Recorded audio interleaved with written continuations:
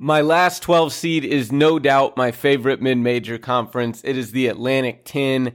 I watched 11 of these 15 teams play live last season, went to 14 A10 games, including the A10 tournament, and then also went to their one NCAA tournament game, watched VCU go down to St. Mary's. In the A10 this year, I have in a tier of their own. It's probably my favorite team in this conference with the experience that they gave me. It is the Dayton Flyers out of Dayton, Ohio, a program that loves their basketball, a city that loves their basketball. And that's why I love this conference so much. So many of these teams don't have football. So their programs, their schools, their fan base are all bought in for college basketball. And it is the focal point of their years. Dayton, in a tier of their own, below them, I have from 2 to 6, a couple teams that combined to go 12-24 in the A10 last year. One had a tough transition in the A10 in St. Bonaventure and in Loyola, Chicago. VCU at 4, Duquesne at 5, and St. Joe's at 6. In my next tier, I have George Mason at 7, St. Louis at 8, and Fordham at 9. Fordham fans are not going to be thrilled with where I have them. But then at 10 through 15 in a tier of their own, I have George Washington, Davidson, Richmond, Rhode Island, UMass, and LaSalle. A lot of this conference up at the top has to replace a decent amount of their rotation. If you look at who won this conference, VCU, I feel for that program because they had so much promise for the future with as young as that team was. But they lose each of their 7 leading scorers and head coach, Mike Rhodes, absolute killer for that team. Dayton lost 2 of their top 3 leading scorers who finished tied second last year. St. Louis lost their 2nd through 7 leading scorers, only in their top 7 returning their leading scorer, Gibson Jimerson.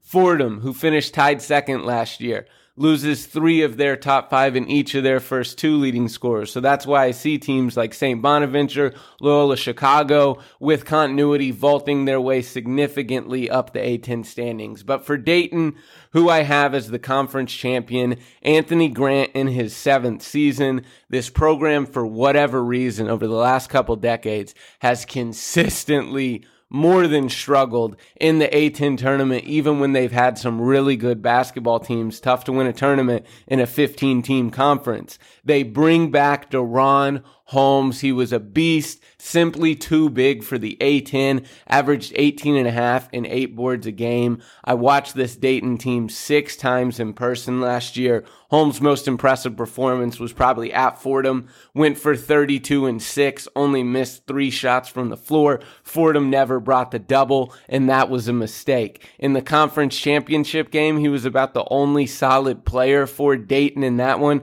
went for 28 points, 16 boards, and 5 blocks, had half of the Flyers' points in that game. That was a 2-point game with 5 minutes to play. They were up a decent amount early in the second half and lost that game by double figures. They'll have to replace Toumani Camara. Camara was special when I saw him, a really aggressive rebounder, 14 points, 9 rebounds a game, saw him score near 30 points a couple times. Also lose Amzil, Blakeney, and then for whatever reason couldn't find a significant role in this rotation despite his talent. Mike Sherva-Jamps is also out, has transferred to San Francisco, but their 4th to 6th leading scorers are also back with Holmes, Kobe Elvis, Malachi Smith. A couple of those guys averaged about 8.5 points last year. Malachi Smith up to 5.5 assists. Elvis also chipped in 3. But those guys missed significant time last year and have not been able to stay healthy the last couple seasons. They'll need to for this team to meet where I have them in the rankings and win this conference tournament. Also, Kobe Brea is a great shooter that's back, averaged 7 points a game. Watched him have a good shooting performance at Fordham in front of some of his hometown fans. This team went to the transfer portal to improve. Enoch Cheeks out of Robert Morris averaged 15.5 points a game, 4.5 rebounds, 3.5 assists, nearly a couple steals. Also bringing a double-figure guy that averaged over 3 assists, and Javon Bennett out of Merrimack won the regular season and conference tournament in the NEC last year, but due to transitioning, didn't get to go to the NCAA tournament. Isaac Jack's also a role guy out of Buffalo that's in, and Nate Santos struggled to see the floor on the round of 32 Pittsburgh team, but he's in at Dayton and will try to help the rotation. So bringing back 4 of their top 6 scorers from a year ago, but granted, Smith, Elvis missed a ton of time. They need those guys to be healthy, but if they are, that backcourt with the addition of Cheeks, the shooting of Kobe Bray, Deron Holmes, man in the middle, inside, and those other role guys they got in the transfer market, I think this team has more talent than anyone else in the conference, and they should be the favorites to win it. At number 2, St. Bonaventure, Mark Schmidt in his 17th season was having to replace the Iron Man 5 a year ago that had started for about 3-4 straight years for the Bonnies. And they had more success, honestly, in the A-10 than I anticipated. Finished middle of the pack, tied 8th, 8-10 in this conference, had so many sophomores, freshmen, a couple juniors playing for them. They bring back each of their 6 leading scorers. You know how hard it is to go into the Riley Center and come out victorious. Now they bring back their top 6 guys. It's going to be all the more difficult. Daryl Banks is the leading scorer back, averaged 15.5 last year at St. Bonaventure. Former really good player at St. Peter's, helped lead him to the Elite 8 and did very well in the transition to the A-10. I watched him go for 27. St. Bonaventure would not have beat George Mason, wouldn't have been close if Daryl Banks wasn't on the floor that night. Went 6 of 11 from 3.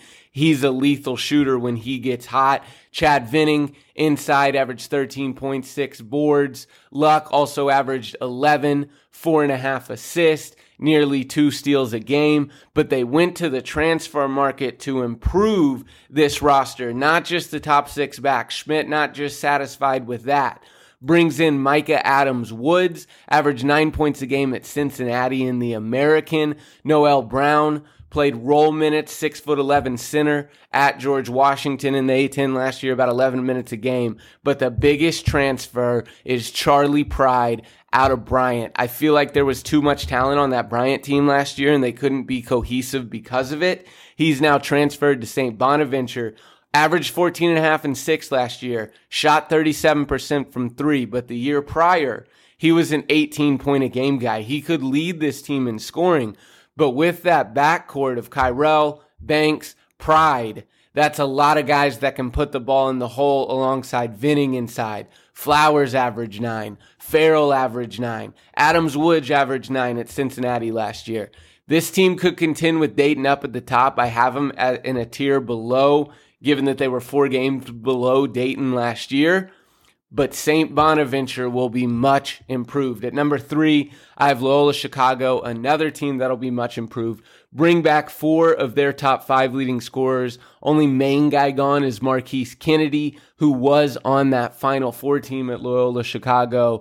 But they bring in some big-time transfers, several double-figure guys. Greg Dolan out of Cornell. Also bring in Dartmouth's leading scorer. So Dartmouth and Cornell, 2 Ivy League leading scorers on their team, are in.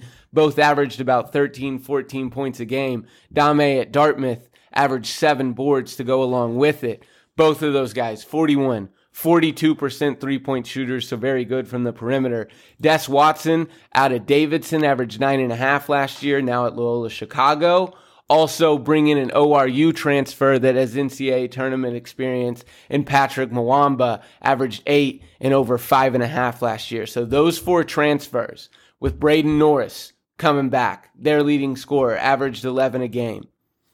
Their second leading scorer, averaged 11 a game. Philip Alston was their leader last year at 15, nearly 6 boards, shot at 40% from 3. Schweiger averaged 9. Welch averaged 7. So 4 key returners, along with some back-end rotational guys, and 4 double-figure or very close to it scoring transfers. Loyola Chicago's added much-needed talent to the roster after finishing dead last in a brutal transition from the Missouri Valley to the A-10 for Coach Drew Valentine, but I see it being short-lived and them near the top of the A-10 standings this year. At number 4, I have VCU. Ryan Odom Coming in after Utah State, VCU faithful have to be a little frustrated since the Shaka Smart era. Yes, they've had a ton of success. Don't get me wrong, of course, thrilled with that.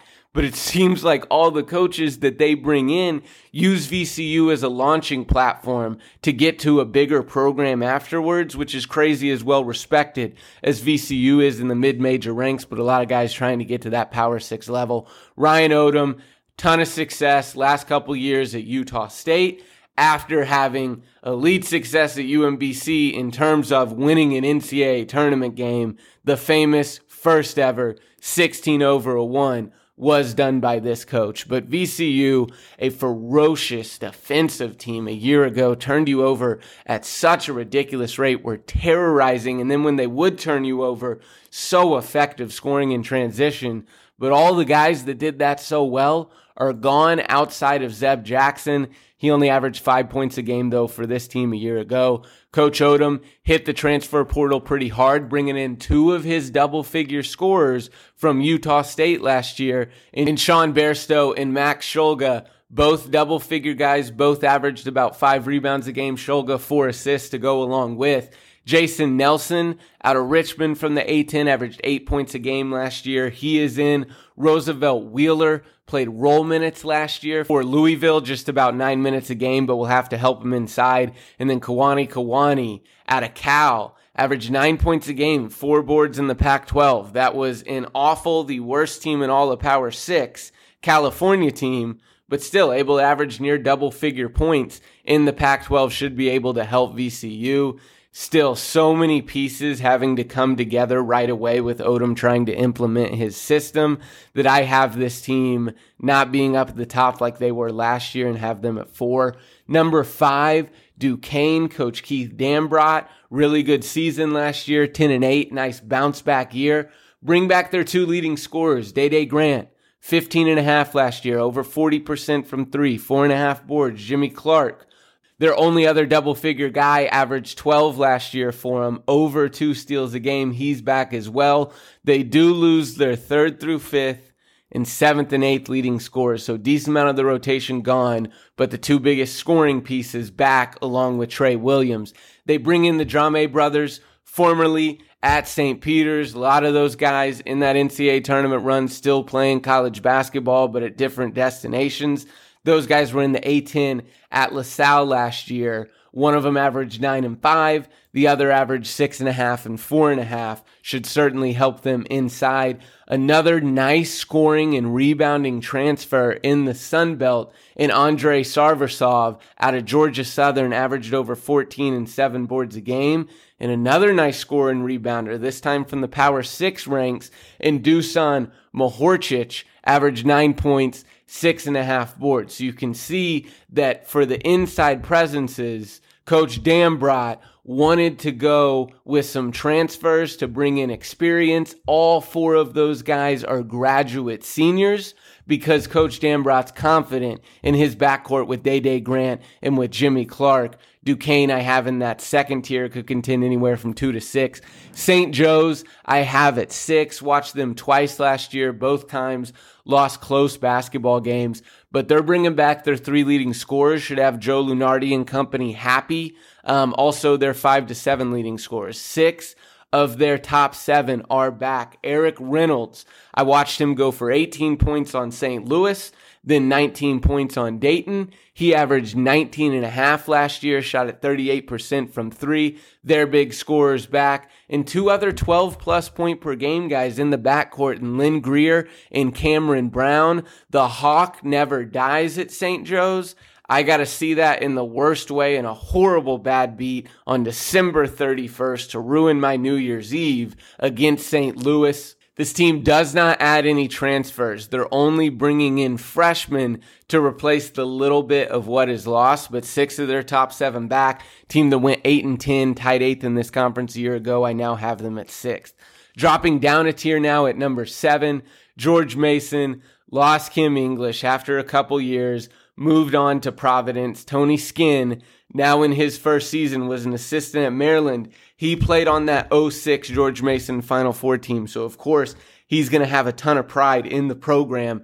But this team lost 6 of their top 7 leading scorers. Only main producer back is Ronald Polite, who averaged 11.5 for this team last year. They did hit the transfer market. Darius Maddox out of Virginia Tech averaged 8.5 in the ACC. Jared Billups out of Siena averaged about 8 and 6.5. Amari Kelly at UNC Wilmington averaged 8, 5.5. Keyshawn Hall played only about 11 minutes a game, but was productive in those minutes, 5.5 points at UNLV. This team could be better if Woody Newton, who played 17 minutes a game at OSU, and Jalen Haynes, who I got to watch a few times at East Tennessee State, nice scorer, rebounder, uses his body well. Both of those guys will need waivers, so that to me hurts the potential of this team. They also bring in a role guy from Central Michigan and a guy that averaged 7.5, 3.5, 4.5 out of LIU Brooklyn. Similar to what VCU is experiencing with the loss of their coach and hitting the transfer market, George Mason under Coach Gannon going to be experiencing a lot of the same and have to gel pieces together quickly. St. Louis, Travis Ford in his 8th season. Can't describe last year as anything but a disappointment. That team was, in my opinion, the most talented when you exclude the top-notch teams, Gonzaga, St. Mary's, maybe Florida Atlantic. In terms of the one-bid leagues, St. Louis had the most talented offense in the country, but couldn't make it work on the defensive end. Far too apathetic. I mean, in the 3 games I saw them, they gave up 75, 78, and 90 points and lost 2 of those 3. Gibson Jimerson is their leading scorer back at 14 points a game, over a 40% three-point shooter. Certainly will have to lead the way. Doesn't have incredible point guard Yuri Collins, average double-figure assists. That just doesn't happen in college basketball. I watched him have 15 assists on 2 shots. Losing so much of the rotation is going to hurt. Terrence Hargrove, he's a very fiery, competitive guy. He seemed to be the only one on the bench that truly cared, if I'm being honest, when I watched them last year. Average 6 and 4. They do bring in some double-figure transfers. One of the American and Tim Dalger averaged 10 and 5 last year at Tulsa, and Michael Meadows averaged 11 at Portland. But that's really it in the transfer portal. And when you only bring back one of your top 7, St. Louis certainly going to drop off. Went 12 and 6 last year. I have them at 8. At number 9, I've got Fordham. I would love for Fordham to finish higher than that. What a job Keith Ergo did. The program had to be disappointed with Kyle Neptune leaving. I heard about it. But geez, Ergo in year 1 going 12 and 6 in the conference after a 1 and 3 start, getting them to the A10 semis. Have to be thrilled with the job Ergo did in his first season. He lost his 2 leading scorers in Darius Quisenberry and Khalid Moore. Those guys made this offense go, both 15 plus a game guys. Got to watch this team 4 times last year, and they certainly improved throughout the season. They do bring back their 3rd, 4th, 6th, and 7th leading scorers. So 4 of the top 7 in the rotation are back. Add a couple transfers, both double-figure guys. And Medor out of UTSA averaged 14 points, 3.5 boards, 4 assists, steal and a half as well. And then Joshua Rivera, who averaged 10.5 and 5.5 at Lafayette. But losing Quiz, losing Moore, losing a nice inside piece as well, I think you're going to see a drop-off for Fordham. I may have it too harsh at 9, but I think this team will be a middle-of-the-pack team this next year, but I'm hoping for better because I love the Fordham faithful and the Bronx need something to cheer about. In the last tier, George Washington, I have at 10. I'll kind of breeze through these teams because I don't expect them to be very competitive, and I think the best that they'll do, each of these 6, is finish middle of the pack. George Washington went 10 and 8 last year, lost their 2nd leading scorer, Brendan Adams, but bring back James Bishop, who averaged nearly 22 points a game last year, over 5 assists. The one game I saw them play, watched them lose to the Salle, and it was in large part because Bishop wasn't very good, had 14 on 4 of 15 from the floor. They bring in a few transfers. Antoine Smith out of Evansville. Benny Schroeder played limited minutes last year at Oklahoma. but he's a foreign guy that has some potential. Smith averaged 8 points a game last year at Evansville. Outside of that, the other transfers are guys that really didn't get to see the floor last year at their prior stops at Princeton, Virginia, and at Auburn. Maximus Edwards is the only other double-figure guy alongside Bishop, but they lose 5 of their top 7. However, I've got them at the top of this bottom tier strictly because of the scoring production of James Bishop. At number 11, I have Davidson, went 8-10 last season, and now Foster Lawyer's gone. Along with Sam, averaged 15 points, 7 boards a game. Foster averaged 16, 4.5, 4.5. Those two pieces will not be easy to replace. Grant Huffman's the leading scorer back at 9.5 points a game last year. Second leading scorer, David Skogman inside, averaged 7.5 and 5, but no one on this roster averaged double figures. They bring in a couple Power 6 guys that played a few role minutes at their prior stops at Villanova and at Stanford, but I think there'll be a drop-off for this Davidson team this year, even after going 8-10 last year. And Matt McKillop's second season taking over for his dad. Richmond, I have at 12. Losing Tyler Burton to transfer to Villanova is a killer. They could have had him return, but he is gone. Neil Quinn inside averaged 9.5, 4.5. Burton last year gone, averaged 19 and 7.5 for this team.